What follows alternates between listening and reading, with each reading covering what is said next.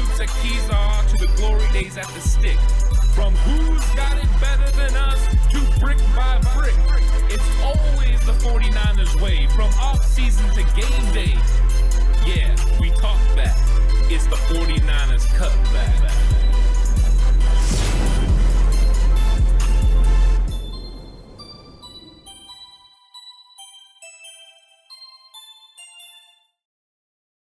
What is up, everybody? Welcome to the show. It's 49ers Cutback podcast time. I'm really looking forward to this one. This is going to be a good one. We're going to be talking 49ers news, some things that have been going around, and then also it's a live Q&A. So if you have any questions, go ahead and start populating chat with any questions, and we'll get into those. This is going to be a fun time.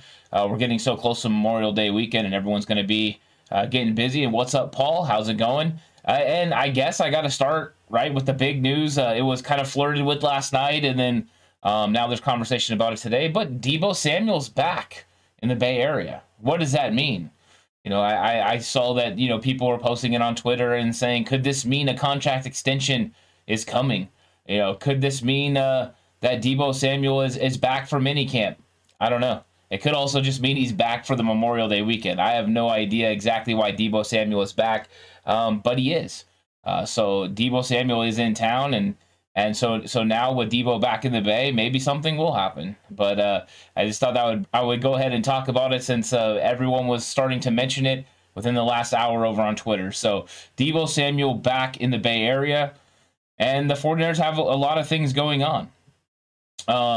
First off, they had some comments from that have been going around from offensive line coach Chris Foerster that I thought were really interesting. Of course, there were comments as well from Brian Griese, which I found to be telling as well. The first, though, I'm going to talk about what Chris Foerster had to say in regards to Aaron Banks, and he was speaking to David Lombardi about this, and he said that David Lombardi said that he's very bullish in the fact Aaron Banks is going to be grabbing the left guard spot, and he talked about the fact that that is Aaron Banks' natural side and natural spot to be is over at left guard.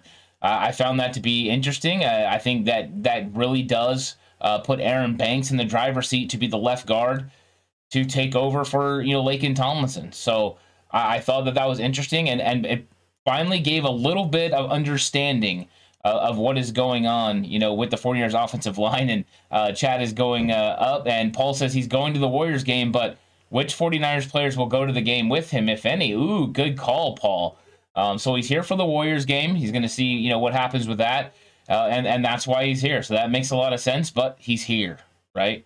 Do you think John Lynch and Kyle Shanahan are going to stalk him while he's here, try to get him under contract? Just teasing a little bit, but that's good info there, Paul. Brad says, just another quiet week in 49ers land. Yeah, it really is, right? What's up, Grish? Welcome to chat. Welcome, Sean. Welcome, everyone that jumped in. Jess as well. This is a fun conversation, and even though we brought up Deebo, we're talking about Aaron Banks, and the fact that he's going to be the left guard, it appears, and Chris Foerster really wants this to happen, and he's motivated about Aaron Banks being that left guard and being able to play that position. And there's been a lot of questions, moving forward, especially from last year, about Aaron Banks, because Aaron Banks never really got on the field at all. We saw him at practice, then he wasn't a part of the group that was suiting up, and then pretty soon he was a part of the group that was suiting up, and he was available for games, but he never got in. Part of the reason he never got in is, number one, Laken Tomlinson doesn't miss football games. Number two, Daniel Brunskill doesn't miss football games. When the guys ahead of you don't miss football games, you don't get to play. But there were some things that I also drew from this was, first off, the fact that Foerster said he was very pleased with how Aaron Banks' rookie season ended. Also goes on to be very consistent with the comments Kyle Shanahan made in March about Banks being ready at the end of the season. In fact, Kyle Shanahan took it a step further by saying Banks would have been able to crack potentially that starting group if they wouldn't have been worried about chemistry. And, upsetting chemistry is something very important. So the 49ers, I guess, have their guard. And I say I guess because I don't know for sure, but I guess the left guard of the future is in fact going to be Aaron Banks. That all signs are pointing to that. So maybe a little bit of understanding. And I see in chat, Brad Jones says, are we going to discuss the events of the week with Cones and Kinlaw? Brad, I don't know how much you want to get into that. I mean, we could have a little bit of a conversation about that if you want. Over on Patreon, it'll be going up on Saturday. Me and Horst are having a conversation in Slightly Offsides about, the Cohn Kinlaw situation, and then some other 49er topics, including the offensive line and stuff like that. I can get into it a little bit. I don't know how much you guys really want to talk about that, but it's definitely been going pretty strong on 49ers Twitter and the 49ers land. I don't know how much of that has to do with the football team, so I don't always like to talk about that stuff, but we can get into it a little bit if you guys want to. And then Sean says, any news on Mac? Pro Football Talk is saying that all signs are starting to point towards Mac retiring. And there was a little bit of information about Mac, and I'll jump to Mac before I go back. We've been having people ask us about Mac. What would happen if he retired? What would that money look like? How much money would the 49ers get back? So I went ahead and looked it up, and if Alex Mack decided to retire post June 1, the 49ers would have $1.225 million in dead money. So $1.225 million in dead money, but they would have a cap savings of $5.5 million. Here's the interesting part, though, and what's up, Daniel? Go Dolphins. $5.5 million in cap savings. However, Alex Mack, in an interesting part of it, because of the signing bonus and the way that they split up, would owe the 49ers $2.5 million. So $2.5 million would be owed back to the 49ers from Mack. And we'll see. I mean, we could take whatever it's worth, right? We saw that when OTAs happened, Mack was still listed in the alphabetical order on the roster, and of course he is a part of this team right now until he officially retires or whatever happens with that. But I thought that was interesting that Mack would actually have to pay out money. So hopefully Mack does come back. I think it would be nice there because that would be important. Grish says, I was about to ask about Kinlaw and Grant. And then David Campbell says, can't the 49ers just ban Cohn from the facilities? When it comes down to it, I saw some of the things that were going on a little bit with that conversation. I don't know exactly what would happen with, he is a credentialed member of the NFL media. He has access to the team in the locker room. The NFL would have to handle that. And when it comes down to it, you go through the NFL to be able to get credentialed. And it's a tough, long process. I don't know exactly what the status is for credentialed members and what the NFL would do. But, anytime it's getting to this point and the amount of players that are speaking out about it, I don't know what's going to happen with it. I don't know if they can ban him. I don't know. I honestly don't. So we'll see what happens with all that. I just know that this thing is definitely blown up into now enough where the national media is picking it up. And I think there's going to be a lot of focus on this situation because I think it take the people out of it who it is. We have an understanding of who Grant Cohn is, but let's take Grant Cohn out of it. Let's take Javon Kinlaw out of it. And I think the bigger conversation is, what happens if a media member, is handling situations like this enough to where enough players feel they have to respond. I think that's a huge question about, what is allowed and what's not. And maybe there needs to be some sort of, understanding of what those are, but I don't make those rules. I'm not really abreast to what exactly those rules are. I just know that, I'm sure the NFL, the way that they protect the shield, is not going to be super happy with this interaction between a media member and a player, and they're going to want to somewhat smooth this thing over and work it out. So I think that that's how it's going to go. I don't know what's going to happen with any of the his credential or anything. I don't know. I don't even know what's going on.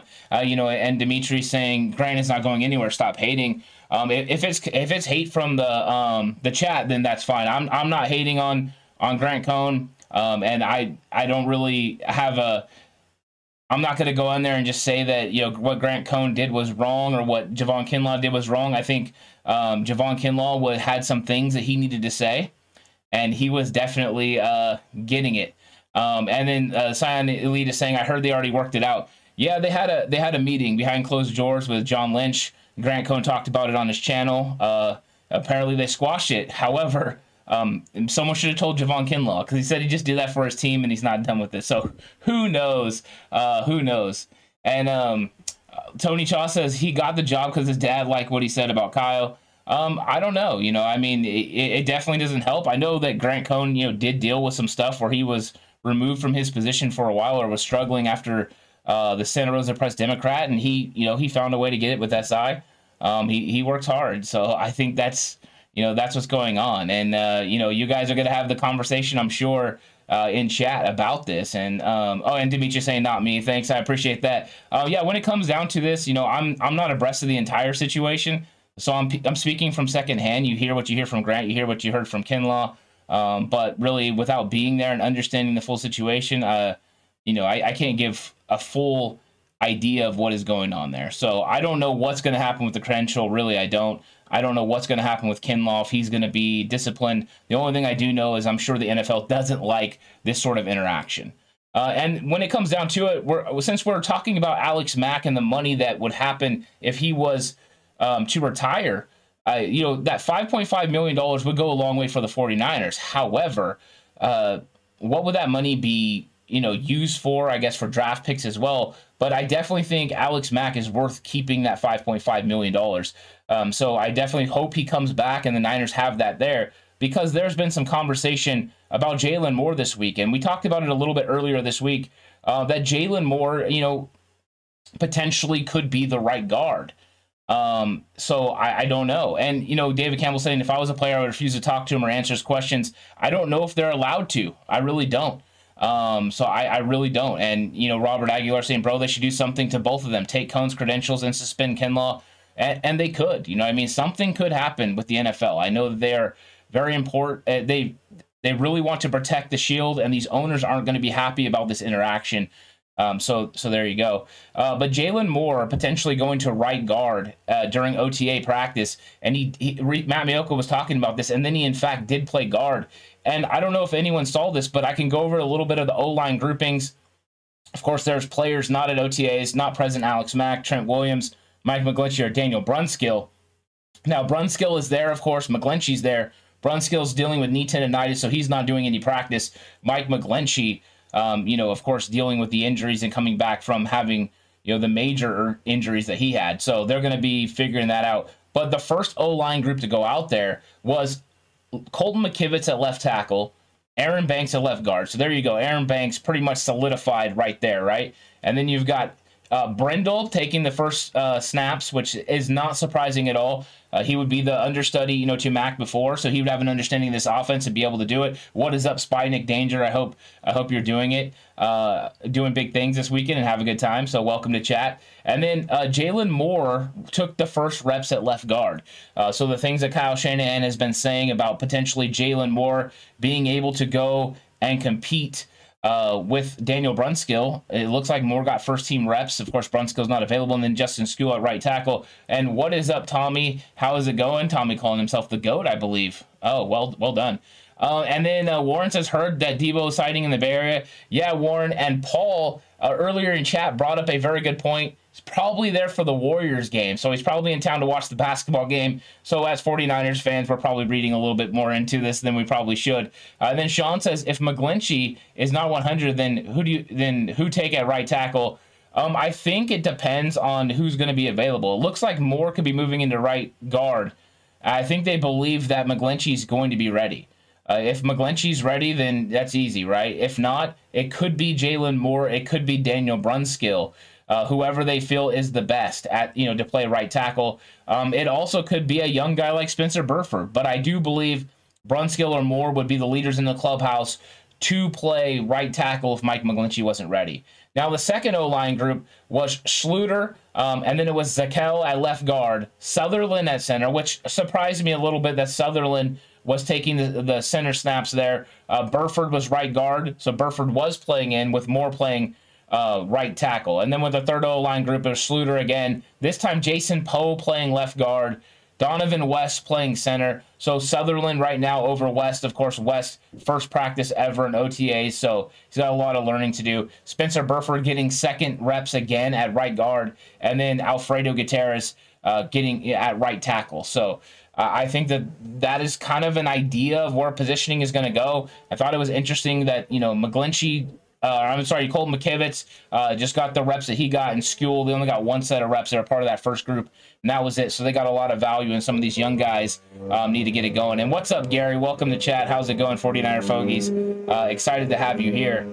So there's some interesting stuff going on with the offensive line, and we're getting an idea now of how this offensive line is going to be constituted. And I think right now the only questions really remain are about Alex Mack. With Aaron Banks, according to reading the tea leaves, hearing what Chris Forrester had to say, hearing what Kyle Shanahan has had to say about Aaron Banks, it looks like Banks is prepared and ready to be the left guard. So left guard there next to Trent Williams, and then you've got potentially a battle at right guard. Now, if Alex Mack doesn't come back and they decide to move Daniel Brunskill into center, that would solve the guard spot, as well as I believe Jalen Moore then would have the heads up of being able to play right guard. So the conversations are a little bit easier now that we know Banks has a better chance to play left guard than we ever thought. Burford, who I thought maybe could potentially play left guard, they had worked on Aaron Banks the entire season playing right guard. Now it looks like Burford is working at the right guard position, so potentially Burford could land there. So I think that is really, really interesting. This offensive line is going to be something that we got to prepare to watch, because it's all hinging on Alex Mack right now. If Alex Mack comes back, then the only real battle is going to be that right guard spot. Jalen Moore versus Daniel Brunskill versus Spencer Burford. And Lou says, why isn't Zakelj getting snaps at the center position? Yeah, that's something that's interesting. It could be that none of the guys yet were ready to take it. With him moving to the interior, the adjustment to guard and center, we'll see what happens with Zakelj. It could be just that it's OTAs, and we'll see if it develops through time or if they decide they want to leave him at guard. I don't know that for sure. So that was something that I was interested in watching and seeing. And the fact that Zakelj was taking left guard snaps didn't surprise me too much, because we heard also that Poe could also play center, but he was playing left guard as well. So it could just be these groupings. We'll see what happens when we get to mandatory minicamp and all the players are there and ready to play. Potentially, then you'll get an idea of where these guys really are slotted. And what's up, Jason? Welcome to chat. And Brad Jones says, I think Nick Z being played at left guard is just easing him into his first OTA so he doesn't get overloaded straight off the bat, more than any idea about Mack. Yeah, I think so. I mean, he's already adjusting to moving to the interior. They gave Burford a lot of reps at the right guard spot, and then Zakelj getting the reps at the left guard spot. But as they consistently bring in the guys like Trent Williams, Mike McGlinchey, we know McGlinchey won't be around until training camp, so we'll start to get a better idea of how these guys are slotted and how the competition is going to play out. And Tommy says Burford is day one starter. Book it. I like Burford a lot too, so I'm rolling right with you, Tommy. I would love to see him start. The question is, where is he going to start? Is he going to start at right guard, where he was getting the most of his reps at OTAs? Will he slide out to right tackle? I don't think he would start over Mike McGlinchey. So right guard would be the most realistic spot for him to start.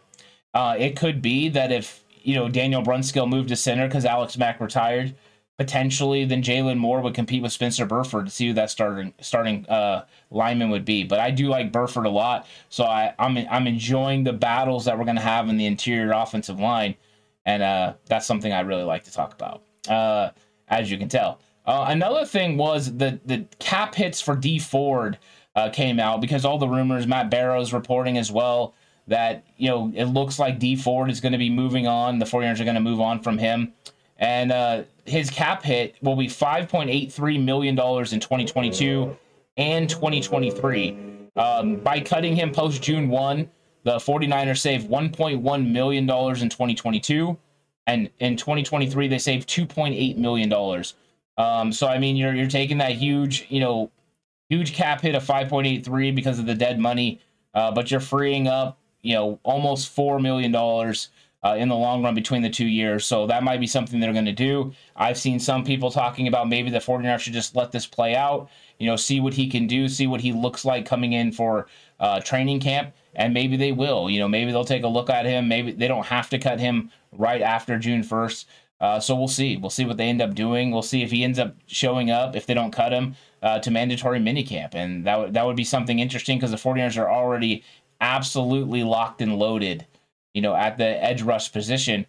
And Paul is saying I pencil Burford in at right guard. So there is a lot of people that definitely like Spencer Burford, and I think Burford has the ability, to be one of those guys that can start.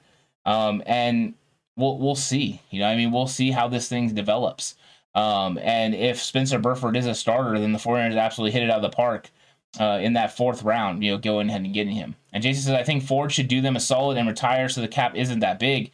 Yeah, if he retires, I don't know how much money they ultimately save. I believe because of the 2 restructures that they've done, he's still going to cost them money.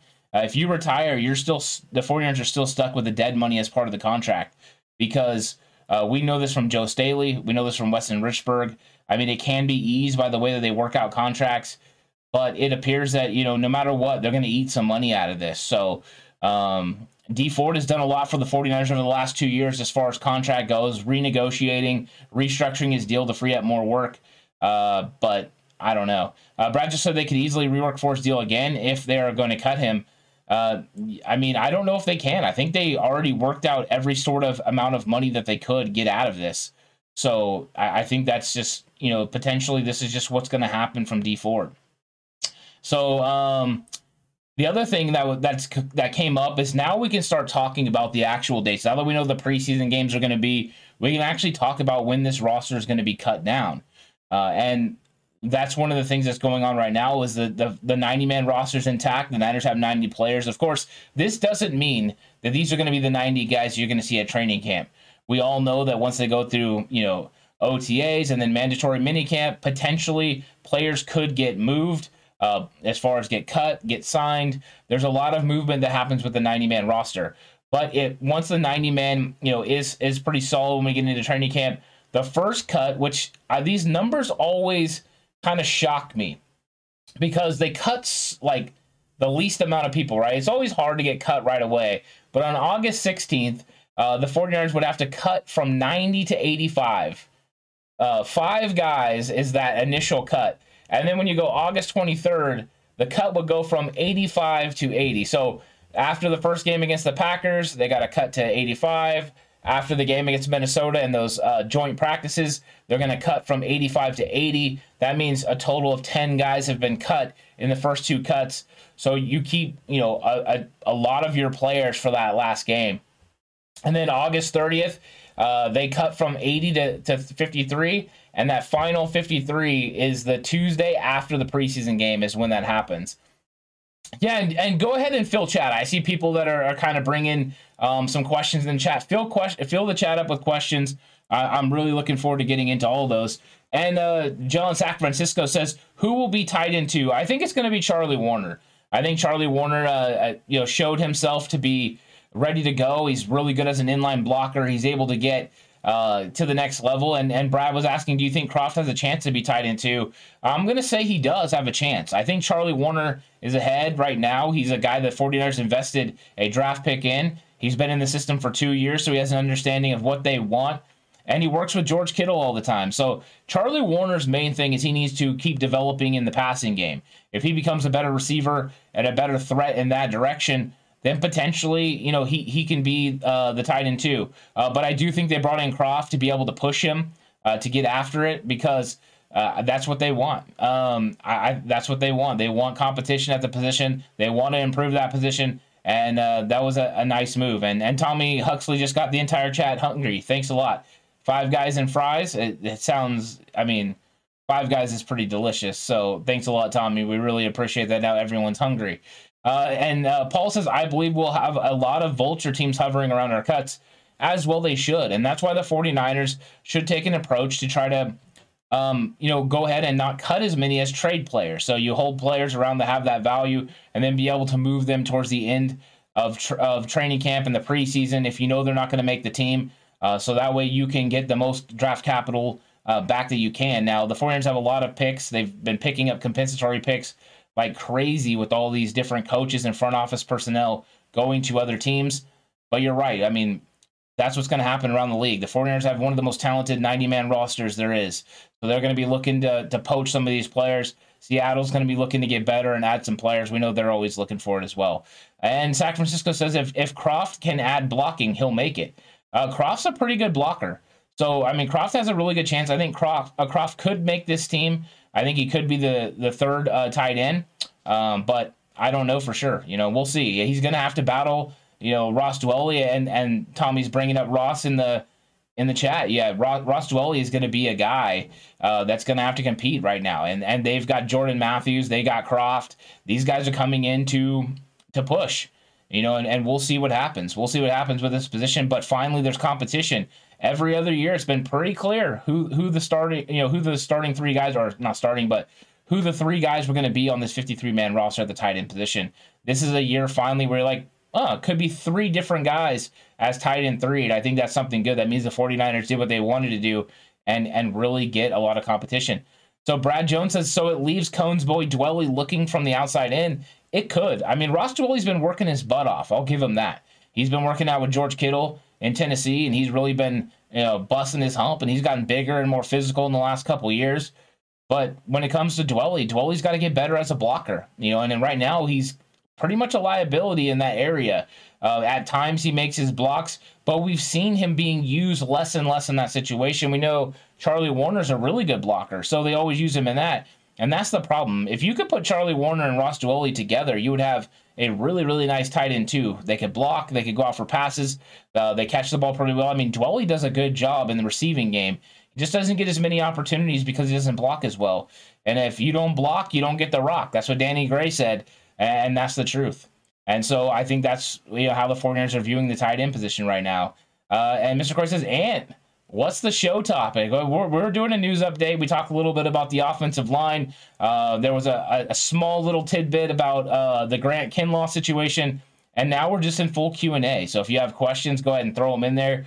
I'm open to answering any of the questions that come through chat, because that's what this is about. It's about interacting. That's what we usually do on Thursdays, and I always enjoy it because we get some really great questions, some great comments, and it usually invokes some pretty good conversation. So that's what I'm looking forward to on this great Thursday night. Looking forward to having a cool conversation before we get into this weekend. And Robert Aguilar says Ross Warner would be really cool. It would. Yeah, there you go. Put those two guys together. They both have potential. They just need to develop. If Ross Dwelley can develop his blocking game at a higher level, he's a really nice, solid tight end too. If we were getting the Ross Dwelley we saw in 2019, now I think everyone feels comfortable with him being tight end too. The problem is he's kind of been passed over by Charlie Warner, and I didn't think that was possible initially. So Charlie Warner's been really improving. I mean, he went from OTAs last year struggling a little bit on his routes, knowing which routes to run, to going ahead and becoming tight end too. So you got to give him credit as well, and maybe he can continually get better.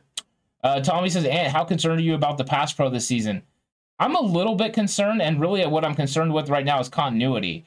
I think depending on what happens with Alex Mack will tip me one way or the other, because I think if Alex Mack is there in the center and you have Trent Williams and Mike McGlinchey on the two tackle spots, you at least have stability, right? And we know that Daniel Brunskill could play a guard, but if they do go to Jalen Moore and Aaron Banks, that's where you're going to have your issues. Now, Jalen Moore is a really good pass blocker.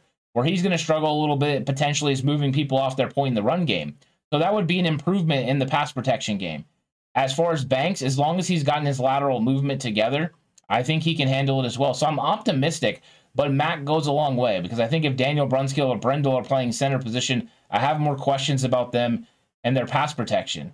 But I do think as long as this run game gets going, so it is important they put out an offensive line that can really run the football, because if they do and they create holes for these big running backs, it will create opportunities for the offensive line to be able to be in play action situations and not have to be in straight kick slides and traditional pass protections, sets, and that's really good.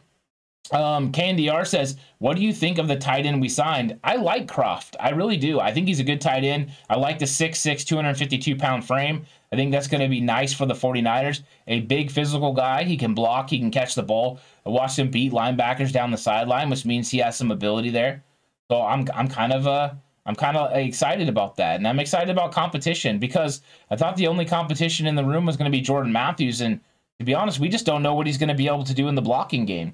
If he can become the inline blocker and learn the tight end position, he's dangerous, because he's one heck of a receiver from the tight end spot. I mean, he's got legit receiver skills, and we're starting to see other players transitioning from wide receiver, big body wide receivers transitioning to tight end. And then let's see. We'll see if we got anything else. Jason says, what do you think about Knight playing Nickelback the first 2 days? You're talking about Qwuantrezz Knight. I like Qwuantrezz Knight. I'm actually watching his film at UCLA. That was one of the things that I actually said. He got a star player for me. So that's it.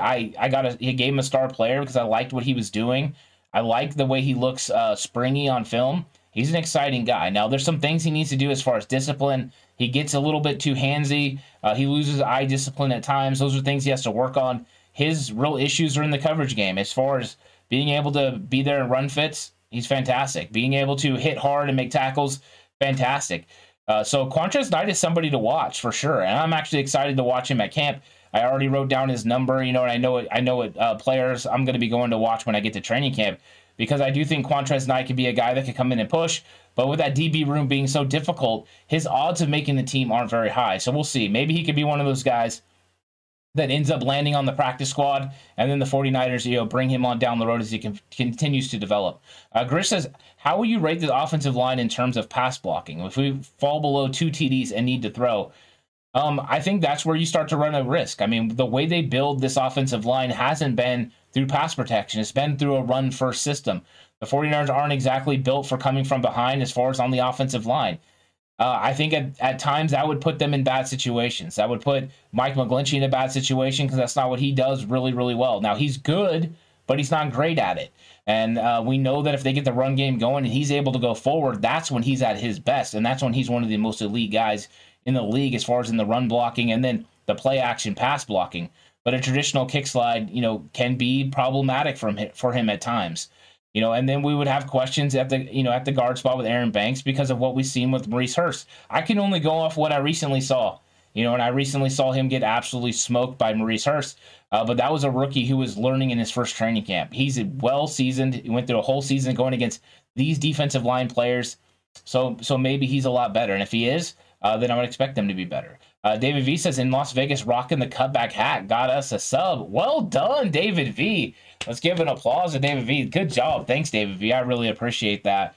Thanks for rocking the merch and getting the sub. Awesome.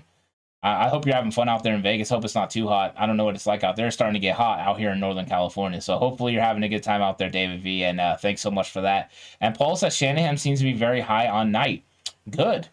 I like Knight as well. Knight was one of the guys that jumped off on film, and so was Taylor Hawkins, the safety from San Diego State, which a lot of people thought it was interesting. And Brad Jones says, do we know who's taking snaps opposite of Ward in safety group? It's Tarvarius Moore and Talanoa Hufanga.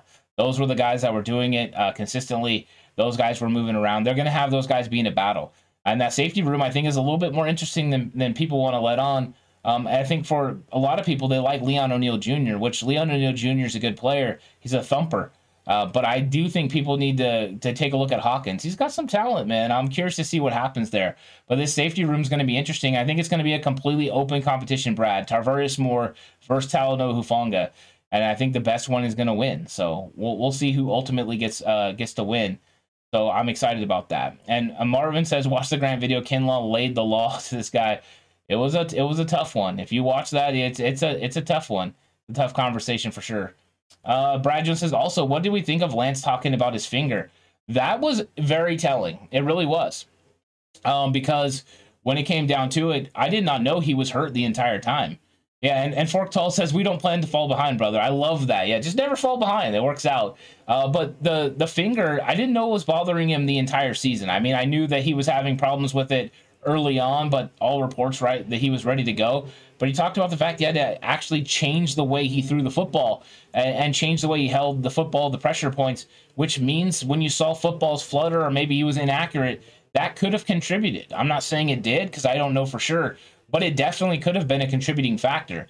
So maybe we didn't even see the full potential of Trey Lance in his rookie season. And I'm optimistic, even more optimistic now that his accuracy level is going to go up. He's going to be able to operate this offense. So I think that was interesting. And the fact that he never let it on during the season, didn't really talk about it a whole lot, and did it now, I kind of shows the attitude that you expect from your starting quarterback, a guy that's going to go out there and really compete in battle. So I do like that a lot. And I think, I did go back and watch, and he's able to open his his water bottles and he doesn't have any issues and all that. So no. And you know what I thought was interesting was his comments about, him not really needing, the approval of social media or the media in general. He doesn't really care what they think about him and stuff. He's got the right mindset. And I think this 49ers team is being brought together. Right? They seem very, in unison and together. And I think that Trey Lance is showing himself to be a leader so far from what I can see. Of course, we're not out there at practices, so we don't know exactly how things are going, but I would assume that he's doing a really good job. Will he make the 53-man over Demo? That's tough because I'm not sure Demo's going to make the team, but I'm not sure Knight is going to make the team either. There are some really, really good defensive backs. I mean, it's a tough room. I mean, it really is, because if you go right off the bat with the top three guys, with Charvarius Ward, Emmanuel Mosley, Jason Verrett, right off the bat, that's 3 spots. You got 3 left. You would assume Ambry Thomas takes the 4th spot, and then it's competition. You got Deommodore Lenoir, who they drafted last year, Darqueze Dennard, of course, Dante Johnson, who just seems to always be on the 49ers. And then you have the young guys, Samuel Womack, who they drafted, Tariq Castro-Fields. So there's just so much competition in that room that Qwuantrezz Knight is sitting there behind him. Can Qwuantrezz Knight go in there and jump over a Deommodore Lenoir, for instance, on the depth chart? Yeah, I think he can. But where's Deommodore Lenoir on the depth chart? That's the big question. Are they going to go with young guys? They're going to go with old guys? I don't know. And then, let's see. Twisted Clown says, where's the Jimmy G love? You know what? When it comes to Jimmy G, I mean, the fact he hasn't talked, to the new quarterback coach, I'm like, okay, why haven't you talked to Greasy? No, I mean, when it comes to Jimmy G, I think Jimmy G's just trying to get better. He's trying to get healthy. And I think he's not going to be a member of the San Francisco 49ers anymore. I like Jimmy Garoppolo, but I think Jimmy Garoppolo wants to be a starting quarterback. And he can't be a starting quarterback in San Francisco with the 49ers. So he's looking for an opportunity to go somewhere else. And I think the 49ers are looking for an opportunity to move him somewhere else. So I think that's just what's going on with it. But I have no problems with Jimmy G. I definitely am very appreciative of what he did for this team, helping turn them around at the end of 2017. And then the magical 2019 and 2021 runs were fantastic. And I think things will always remember that 2019 team was special, and he was a big part of that. Fortall says New York Giants has to want Jimmy G over Jones. Jones is a dud, in my opinion. Yeah, I think so. I think that makes sense. And the move of Bradbury being gone makes me think that that's a possibility. So yeah, potentially that would make a lot of sense if Jimmy G was there. And, the way that Kyle Shanahan spoke at his presser about Jimmy G going to be traded, I think that would make sense. The Giants could be Carolina. So that could have happened for sure. Jimmy Gorilla says Jimmy G breakup is rough. It seems to be rough. And even, you got George Kittle talking about the fact he hasn't really spoken to Jimmy G. That can't be easy either, right? I mean, they're like really good friends, going to get Slurpees together during training camp. We're the 3 best friends that anyone can have. So yeah. Robert says, what do you think the press conferences? Oh wait, 1 second, I missed that one. Number 27 can easily be cut and brought back and put on the practice squad. I agree. Robert says, what do you think the press conferences will look like from now on? I think press conferences are going to be exciting. They're going to be fun, because I don't think the 49ers are playing anymore. I don't think these players are playing anymore. We know that Bill Walsh had an absolute disdain for the Bay Area media. He used them so much to help motivate his team into doing things that he wanted to do. And I think that that's what's going to happen here. Is there's going to be a motivation, a them versus us type thing. And if that happens, then that could be good as far as pulling the team together. But I think that they're going to be more matter of fact. I don't know if they're going to be as playful as they have been in the past. We'll see. I hope they are, because I always love all the sound bites of the players having a good time, and answering questions. I hope it doesn't get real business-like because they're afraid of the media, scrutiny or what the media is going to say, or the media becomes an enemy. Because I do enjoy the little quirks and stuff that we hear from the players. Because George Kittle's interviews and stuff are always fun. Jimmy Ward, they do a good job. So I'm hoping that we get some good stuff. Maybe this will blow over because, let's be honest, not all the media, has these problems with the 49ers. Only some members. So maybe they'll only address some members that way, but I'm interested. Twisted Clown, Ant, just kidding. Most fans bury Jimmy G all year. Never heard from him, though. Just how you carry yourself, I guess. Have a great show. Yeah, thank you so much, Twisted Clown. Appreciate that. And you know what? I mean, that's the thing, though, right? Jimmy is kind of becoming a guy in the back corner, you know, and I put him on the thumbnail in the back because he is kind of hovering over this quarterback situation. Brian Griese talked about the fact he hasn't really talked to him at all. And he's, you know, but he's been working with everybody else. Nate Sudfeld, Trey Lance. I think everything points to Jimmy Garoppolo being gone. So if that's what happens, then then you know, Jimmy will be gone, and I think we'll always respect what he did. But in the same regard, I think everyone's very optimistic about the young kid Trey Lance and how he's been carrying himself and his abilities. And then Jimmy Gorilla says Pat McAfee dropped the mic on Grant Stooge from now on. Pat McAfee does what Pat McAfee does. That's for sure. Jimmy says Ward's interviews are fun. His confidence has turned 11. Yeah, he's definitely got more confidence over the years. I love the things that he said recently about him. He could have had an all-pro season if it wasn't for some, you know, missed plays that he had, you know, not taking advantage of opportunities, basically. I like that thinking, you know, I really do. Being critical of your game is important, you know, and you look at the plays you could have made, and I think that that's something that you do, you know, I mean, and you want to make sure that you have that ability to not only critique your game, but to improve on it. And Jimmy Ward has been around the league for a long time and understands what he's supposed to do. I think he's a really good player and a leader in the locker room. So I'm always excited to hear what Jimmy has to say, and I feel like he's gotten more comfortable in front of the media, got more comfortable in what he wants to say. If you go back and watch early interviews, it didn't look like he wanted to be there. And I'm not sure he still wants to be in front of the media. I don't think a lot of the players really enjoy or bask in that. But he definitely knows how to handle it at a high level now. Brad Joe says, I don't think players have a grudge against the Bay Area media. It's more the national media. It could be. We'll see, though, because, I mean, a lot of these local media types are the ones they've been going after. You know, there was the reports last year. Debo maybe had some concerns about Jennifer Lee Chan, who she's, you know, a local media as well. So I'm not sure. I don't know. I don't know what's going on with the media. All I know is I think that it was interesting with them doing Zoom for a couple years, and then now they're back in person. I don't know how that has strained everything. But yeah. Marvin Rose. I'm not saying any names, initials, but they were GD. He's just putting it out there. I love that. And you know what? I mean, that's the thing, right? Some people, you can decide who you want to listen to, who you want to interact with in the 49ers land. I mean, that's all up to you. You decide, you know, what content you engage in, what content you don't, and that's okay. You know, and however you want to follow your team, you're entitled to do that. And, you know, that's fine. If you listen to, you know, John Chapman, great. You know, you love John Chapman. If you listen to Grant Cohn, great. Like that's who you like to listen to.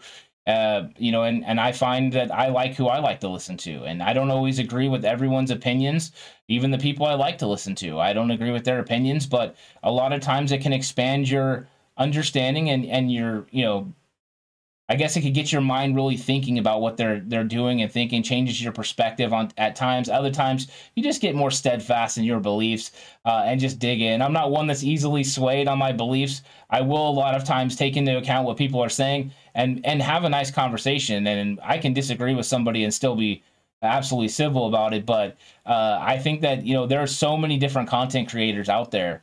There's a lot of different groups that you can go to and watch about, you know, 49ers. And when we did, you know, all of our draft build up and we had War Room, we had a lot of guys, you know, come through that were really nice people that we had a lot of fun working with, and it was exciting. And thanks, Marvin Rose says, I like you guys. Marvin says, I watched Grant one time, make that two. He did not impress me a bit, if that matters.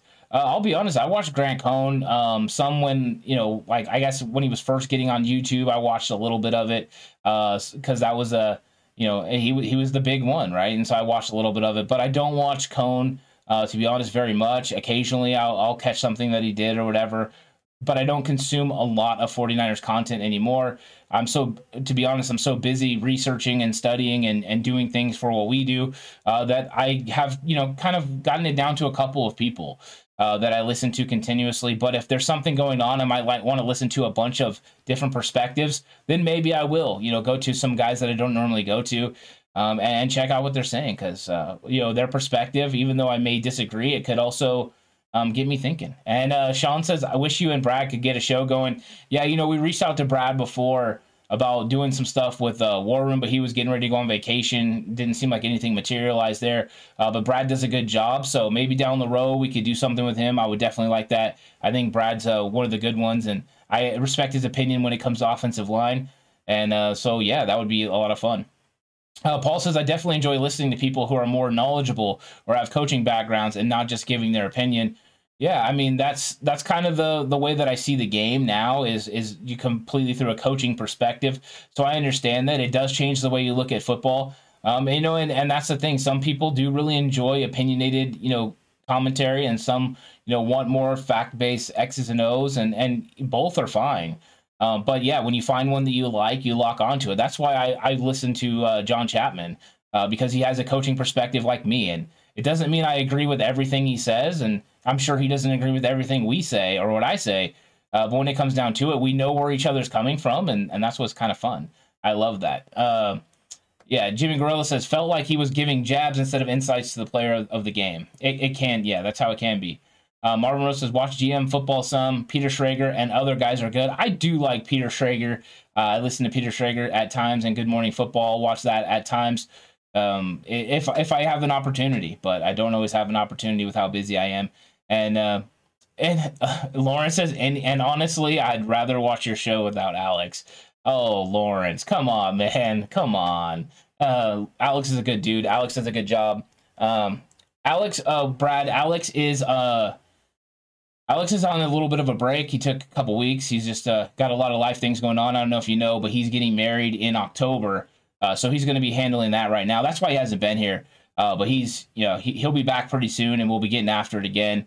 It's really fun. So I do enjoy working with Alex. It's a lot of fun, and I always enjoy having different take. When you have a different take that sits next to you, sometimes we agree and sometimes we don't. But when we do, we get to bounce things off of each other.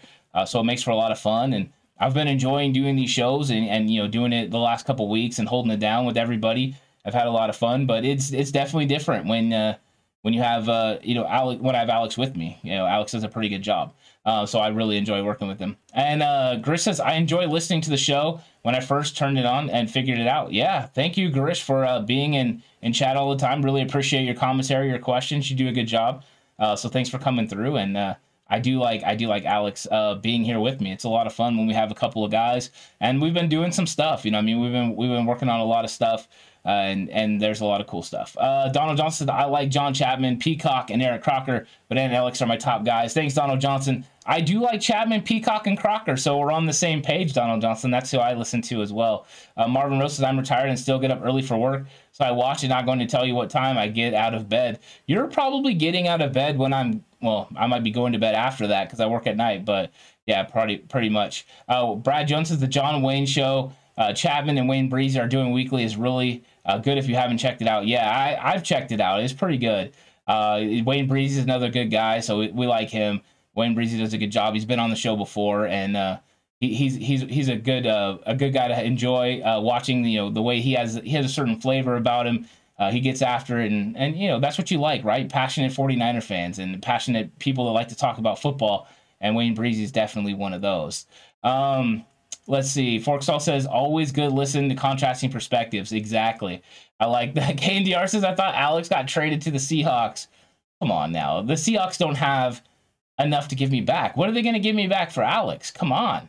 Martin says, miss Alex and tell him congrats. Yeah, he's going to be getting married. That's one of the interesting things that's going to happen during the season. You guys will find out when we get closer. October 23rd, the Niners are playing the Kansas City Chiefs, and we're going to be doing Alex's wedding. So that's something that's going to happen, and I don't know the full fallout of all of it, but that's what it's going to be about. It's going to be about taking care of Alex's wedding at the time, and him having a good time with that. Sometimes the real world comes in and gets in the way of what we do here with the podcast, and that's okay. Life is important.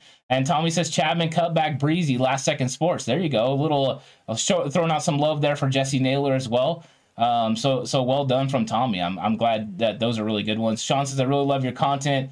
And by the way, you guys vibe off of each other. Lots of intelligent subject matter. I coached for 12 years and just love the show when I can watch it. Thanks so much, Sean. Yeah, when you have that coaching background, it's really fun to have those conversations. And, that's one of the things Alex and me do. We both have coaching you know, background. So we get to have a lot of conversations that are really good, and I really like it. And Sean says it's 2:49 in Hawaii.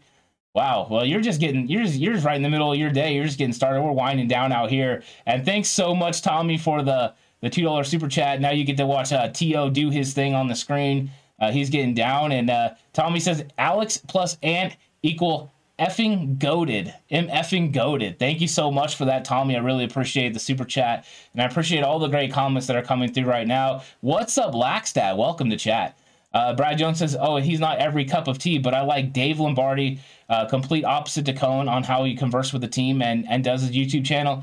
I do occasionally catch what David Lombardi says, so I kind of catch everyone a little bit here and there, and that's why if you like someone, that's what you do. You go ahead and you watch them, and I don't think anyone's wrong with who they decide to listen to. There's a lot of good 49ers content creators out there, and so just consuming all of them, consuming the ones you want. That's what's fun. And then Shooter says, I like Eric Davis, believe in 49ers. Yeah, Eric Davis was one of the players I really respected, and at times I will listen to his takes. I like when he does his open questions, questions for 30 minutes or whatever it is on Twitter. I always enjoy reading those. He gets after it with the questions, so I like that. Forstall says TCC, Chapman, and Lombardi, who's going for 49ers content. Thank you for that, Forstall. Good people to be lumped in the midst of with those two right there.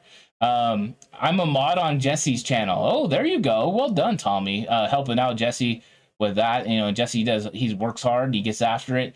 So there you go. Robert says, oh, Kinlaw went on the SF Niners podcast. Going to watch it after this.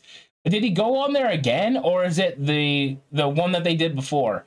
Because Brad interviewed him before. I think it was like in March. It was an absolutely great conversation. So, Robert, if you didn't watch that, go watch it anyways. It's fantastic. And Brad did a really good job of interviewing him. So check that out for sure. I think that's something that everyone could check out is the Kinlaw interview with Brad. That was good. Lou says, Ant, do you feel we missed on drafting a third down back? I like what I see from Price, but we need somebody on third down. I'm afraid we'll overwork Mitchell. I think it could be Jeff Wilson Jr. I mean, I was with you, Lou. I thought they were going to draft a third down back, somebody that could come in and compete with JaMycal Hasty. But maybe they thought Jeff Wilson Jr. could be that guy. Jeff Wilson Jr., maybe they're switching his role. The fact that they had a Ty Davis Price, potentially the emergence of Trey Sermon, that would be nice. So I think that having him do that, Jeff Wilson Jr., might be the answer. I do think Mitchell will get some time there. But you're right. You don't want to overwork Mitchell. You want him to be healthy. Lax says he seems like the question marks are becoming known. Hufanga, Denard, but who is the center and right guard? That's the question, Laxdad. Right guard is going to be answered once we know what's going to happen with the center position. Once we know if Alex Mack is coming back, that will give us a better understanding of what happens at right guard. If Mack comes back, it's a two-man competition, potentially three. If they give Spencer Burford the open to go battle for it. Jalen Moore, Spencer Burford, Daniel Brunskill, winner takes all over that right guard because it looks like Aaron Banks is going to be the left guard. I think Alex Mack coming back definitely answers a lot of questions, and I think creates a really good situation for the 49ers. The best wins at right guard, and if that happens to be Moore or Burford, that means Daniel Brunskill is the swing tackle, and everyone should be happy about those guys. It's fantastic. And Jimmy Garola says the SF Niners, if you like these guys, you will like Brad too. Yeah, that's it. Brad does a good job. In fact, last year I sat next to Brad during training camp. We didn't even really converse a whole lot. Just sat next to him, and he was doing his thing. If I see him this year, I'll make sure to go say what's up to him. Marvin says, took my wife glamping up to Idlewild, 7,000 feet, no phone service. Took walks and played 500 rummy. So cool to be with my wife. There you go. That sounds like a good time, Marvin. That sounds like a really good time. So Brad says he's still undecided on Rob Shue. I haven't watched a lot of Rob Shue, to be honest, so not sure about everything about him, but I've heard he's a good guy, so maybe I'll check him out. Paul says the SF Niners Kinlaw is cut from a much longer interview that Brad did a couple months ago. So there you go. Yeah, check it out, though. If you haven't seen it, go. In fact, if you can, watch the whole interview. It was a really good interview. I went and watched it, way back when it happened. Brad did a good job. I remember Brad hyping it up. Hey, we're going to have, somebody come on, and then it ended up being him. So I was excited about it being Javon Kinlaw because I'm always interested in how Javon Kinlaw thinks and, how he's recovering from his injuries because it's a guy that really hasn't been able to be healthy. And I'm hoping that he's going to start the season healthy and not have to try to overcome these injuries during the year, which he's been battling through for 2 years. You got to give him credit for trying. I mean, but when you see him in person, he is absolutely huge. I mean, the guy is a massive man with tremendous athletic ability. He can jump in the air, tuck his knees to his chest like nothing. I mean, he's fantastic. And Sean says he's a mod on Bradshaw. There you go. Well done, Sean. Let's see. Forksall says, what running back do you think gets a goal line duty?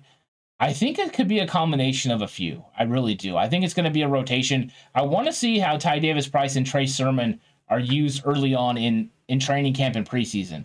So I think both of them would be the most realistic. We know Kyle Shanahan will often go with a heavy hand. I mean, the guy with the kind of the hot hand. So maybe it would be whoever's going strong at the point. But we've seen Jeff Wilson Jr. used in that area. We've seen Elijah Mitchell. And you would think that these two guys would be able to do it as well. So I want to see how they're being used early between Davis-Price and Sermon. And I want to see what Sermon's development is. If Sermon's development is high, then it could be Sermon. I mean, he's a big physical guy, but you would think Davis-Price would be the forerunner because Ty Davis-Price is 222 pounds. He's a big physical running back who runs a 4.48. He's going to be nice. He's going to be really nice. So I think they have a lot of options there to be able to score around the goal line with the run game. And what that's going to do is create opportunities in the passing game too. And Trey Lance's ability to create in the red zone is something we saw on display in training camp. Saw it a little bit during the season, but I'm excited to see what happens in the regular season when you get him out there with his running ability. Because the fear of him running is going to go ahead and make other defensive players kind of hold. And just making them freeze for a second could be long enough, for one of these running backs to get downhill and get into the end zone. So I'd really like that. Shooter says, I do like Brad. I was talking about football players being real people and how some people forget because we just watch them on Sundays. That's the true, Shooter. And that's one of the hard things when you're talking about cuts and stuff. You're talking about these players like they're, just pieces on a chessboard when in reality they're human beings. So it is tough. And remembering that element of football, we should all do. And I think that's just how the sport is sometimes. Sometimes you forget that human element, and it's important that we always try to remind ourselves. So that's a good comment by him. Sean says, how do you feel about starting two safeties? I feel a lot better about our corner room. Still concerned about our nickel spot. Love the show. Can't say it enough. Thanks, Sean. I think when it comes to the starting safety spots, I think right now the leader in the clubhouse next to Jimmy Ward has got to be Tarvarius Moore. Reason being, he had starting experience in 2020, which puts him a little bit ahead. I know Talanoa Hufanga got a little bit this year, but not the run that Tarvarius Moore got. So I think Moore is the leader in the clubhouse. I think Hufanga is going to be in an open competition with him. And then I think they'll see what they can get out of George Odom. And when it comes to the nickel position, it can be a concern unless we're going to be talking about the loser of the Jason Verrett, Emmanuel Mosley battle moving into the nickel spot. If that happens, then potentially we're really good in the nickel spot, right? Both of those guys can handle it. They can do it in a big way. I think Verrett is actually the guy that can be the best. So that is an interesting, proposition, but they have Darqueze Dennard, who they were impressed with in week 18 and what he did coming on late in the season. So he has some potential. Of course, Samuel Womack is another guy. You have Deommodore Lenoir, the holdover from last year. So I think that the cornerback room is really deep. I like that. I think they can figure the nickel corner spot out of the guys that they currently have. The safety position a little bit more in the air, but I think Hufanga and Moore are in a battle to see who starts. Marvin says, do you think the Niners will need a sure-handed receiver to help Kittle and Debo out? Do you think Jawan Jennings will step up, or is it Gray? I think Jawan Jennings is sure-handed. I think he's going to do a good job of being able to help convert on first down, or convert first downs. I think he's going to do a good job in that area. But I think Danny Gray is going to be the guy that takes the top off. So they're going to be used in a different, way, both of them. But I think they can do a really good job. So I think that both are going to do a bang-up job of helping Deebo Samuel and George Kittle. I mean, because when Danny Gray takes the top off the defense, that's going to allow George Kittle and Deebo Samuel a lot of room to operate in that void that's going to be created over the middle of the field. I think there's going to be some wide-open players that are going to be able to handle business. So I'm excited about that. I'm definitely excited about that. And Robert Aguilar says, so can we mention Jock Peterson here? I will allow it because Jock Peterson's had an absolute tear recently. SF Giants, Jock Peterson's been doing big things. 3 homers the other night. So yeah, I'll allow it, Robert Aguilar. Donald Johnson said, I think I'm more confident in the corners than the strong safety right now, but think they will be okay at safety too. Yeah, I also wouldn't put it past the 49ers to still make a move at safety. Jaquiski Tartt, as long as he's still available, that's still a viable option, but they have to free up money first. And we know that he's going to cost more than the top 51 contracts, so you can't sign him right now. You just can't afford it. At some point, they may be able to afford it, whether that's unfortunately through the retirement of Alex Mack, the cut of Dee Ford, or potentially moving on from Jimmy Garoppolo. All those moves could potentially free up the money to bring in Tartt and create an ultimate competition at the safety position. But maybe they're just really confident in who they got. If we just saw Tarvarius Moore play last year, we might be more confident with, how it is. You're right, Ant, having Lance will make other teams deep play 11 on 11. Yeah, and if you saw him in training camp last year, Lou, in the red zone, spectacular. I mean, that was one area that there was absolutely no way anyone could think that Jimmy Garoppolo played better than Trey Lance in training camp in the red zone. Jimmy did really good in certain situations, 11 on 11, move the ball sets. That's where Jimmy shined. But in the red zone, Trey almost scored every time. It was ridiculous. Dude has a lot of ability in that area, and a lot of it had to do with his ability to escape, get on the move, and then create in the open field. And a lot of times it was with his arm. He's just spectacular. I mean, when in that red zone, he's spectacular. The other areas of his game, he's still improving, but that's a good one. Let's see. Laxa says Ward will cover the whole field. We're going to be good. Yeah, I mean, Ward does a really good job. Yeah, he has a really good understanding of what he's supposed to do on this defense. He feels really comfortable playing the safety position in this defense the way that DeMeco Ryans wants him to play. And I think as long as he is comfortable with it, then he's going to really do a really good job. But he's a captain on this defense, and they've got a captain at every level, right? You got Eric Armstead on the front line, Fred Warner at the linebacker position, and then you got Jason Verrett at corner, and then at the safety position, you have Jimmy Ward. They have really good leadership all throughout that defense and really good leadership on the offensive side as well. So I'm not worried about this locker room, which I think a lot of people were concerned potentially with Jimmy Garoppolo moving on, if this locker room would be okay. But they got really good leaders all throughout this team. They've done a good job as players like Staley, and players like that have moved on to be able to have a funnel of these new guys that come in, step up, and keep everything going the right way. Robert Aguilar says, you think we try to sign anyone if we're able to get rid of Jimmy? They could. They could potentially do that, especially if, they have questions at the center position. They might not feel comfortable with a Daniel Brunskill starting. They might not feel comfortable with Jake Brendel starting. And they could also look to address the wide receiver room if they thought that was something they needed to do. They have 5 good ones. Maybe Kyle Shanahan wanted to go with 6. So we'll see what happens. But, yeah, they could use some of that money that way. I would think some of that money would be allocated towards Deebo Samuel. Maybe not a lot of it, but some of it could go that way because they do need to get Deebo under contract. They would like to do it before training camp for sure. And then next year they have Nick Bosa to worry about. And that's the one they got to get done next year. So there's a lot of money to be spent over the next couple years. Forsell says, yeah, hopefully Tartt just waiting for other dominoes to fall so he can re-sign. It seems likely. I mean, and he's probably going to be cheap. He didn't play for a lot last year. I believe it was $1.3 million last year. So, I mean, he's not a huge salary cap hit, but right now they just don't have the money to sign him. I mean, I'm so surprised they've been able to bring in all the players that they brought in and work their magic with Jimmy Garoppolo's $25 million still on the books. It's been really, really fantastic. Marvin Rose says, what I read today was the Niners are going to trade Jimmy G for cheap and for good reason. Yeah, they could. I mean, that's the thing, right? You could probably take, a late round draft picks right now. It's important to get something back for him, but really it's important to get the $25 million off your books. You can't afford to pay a backup quarterback $25 million. You need to use that money in other areas, but they have to wait for him to pass his physical. And once he passes his physical, then they'll be good to go. Jason L says, do you think Lance will be captain this year? Yeah, I think he's going to start asserting himself and becoming a captain. He'll be the leader in that, in that huddle, and the team is going to start rallying around him. And then he's already starting to carry himself that way. The way he was handling the press conference, he's stepping up, and he's a guy that's been, had those leadership qualities, and that's why you bring in a young kid and you're willing to use all that draft capital on him because you believe he can be that guy. And I think Trey carries himself to be that guy. So I think he will earn the respect. I think he already has earned a lot of the respect of the veteran players in that locker room. And I have a feeling that by the time we get to training camp, he'll have earned all the respect from all the players with how he goes about his business and handles, being the manager of this football team as far as from the quarterback position. Donald Johnson says, I like the Niners defense this year. They're better as well as special teams as well. Yeah, the special teams just got tremendously better. So I'm very excited about the special teams. And I think the Niners added some weapons on offense, especially Danny Gray, that are going to free up some things for other players. So I think that was a really solid move. Brad Jones says once the Niners move off Jimmy, they jump from having the lowest cap space, less than $1 million, to I think top four of available cap space. That's a big turnaround, isn't it?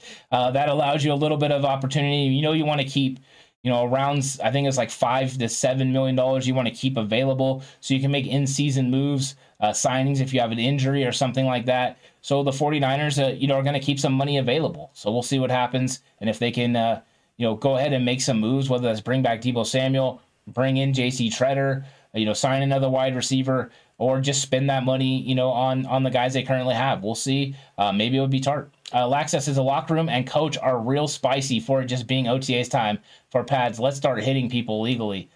Yeah, they were. They were very spicy already, Lax Dad. That's a good part. That's a good point. They were getting after it, and I think that this is they're not playing around this year, and I like that attitude. I hope they take that into the season. I hope that translates onto the field.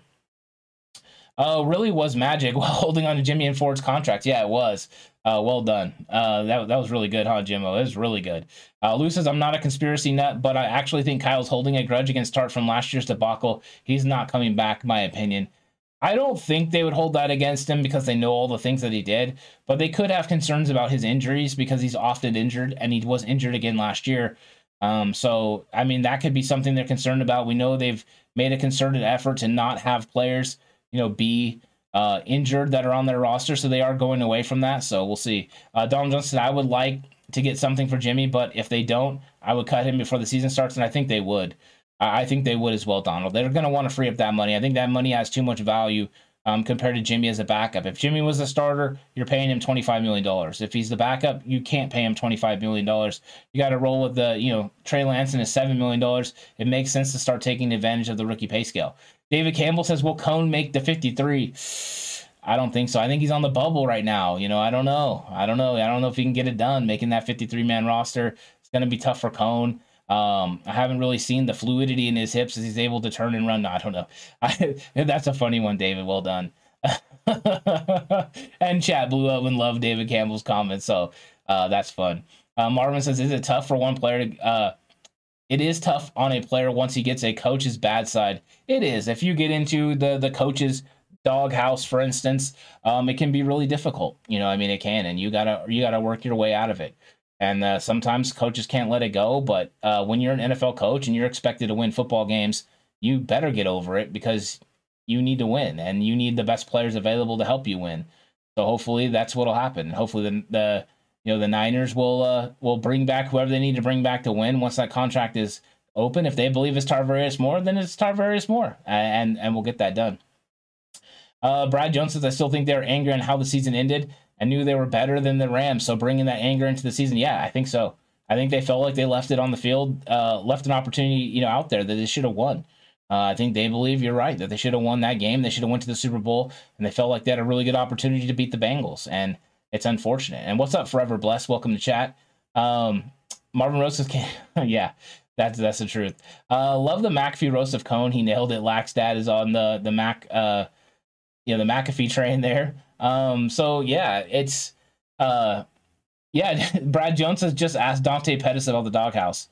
Yeah, I mean that he put the cat in the doghouse, right? Dante Pettis got in it real quick. He never got out. It appeared Brandon Ayuk got in it last year. I think he was definitely around it, but he got out of it, and he, now he's going the right direction. So yeah, this can happen, and I don't know for sure if Tar would be in the doghouse of Kyle Shanahan for dropping that interception. I'm sure Kyle Shanahan was disappointed that he didn't make the play, but if I know Kyle Shanahan like other coaches do, you look at situations that you could have been better in that game. What could I have done to make this team a better football team? And I think in those situations, they potentially could have done something, but they didn't.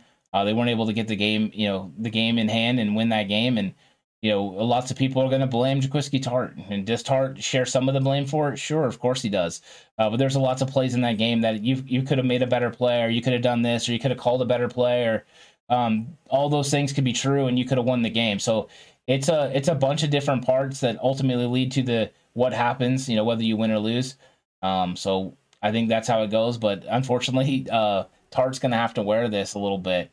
And I think that's unfortunate because I thought he did a really good job last year. I really did. I like Jaquiski Tart.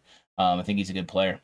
And let's see. I'm gonna start winding this down. Laxdad says our defense feels disrespected per Ward. We're coming for that whole league. Let's go.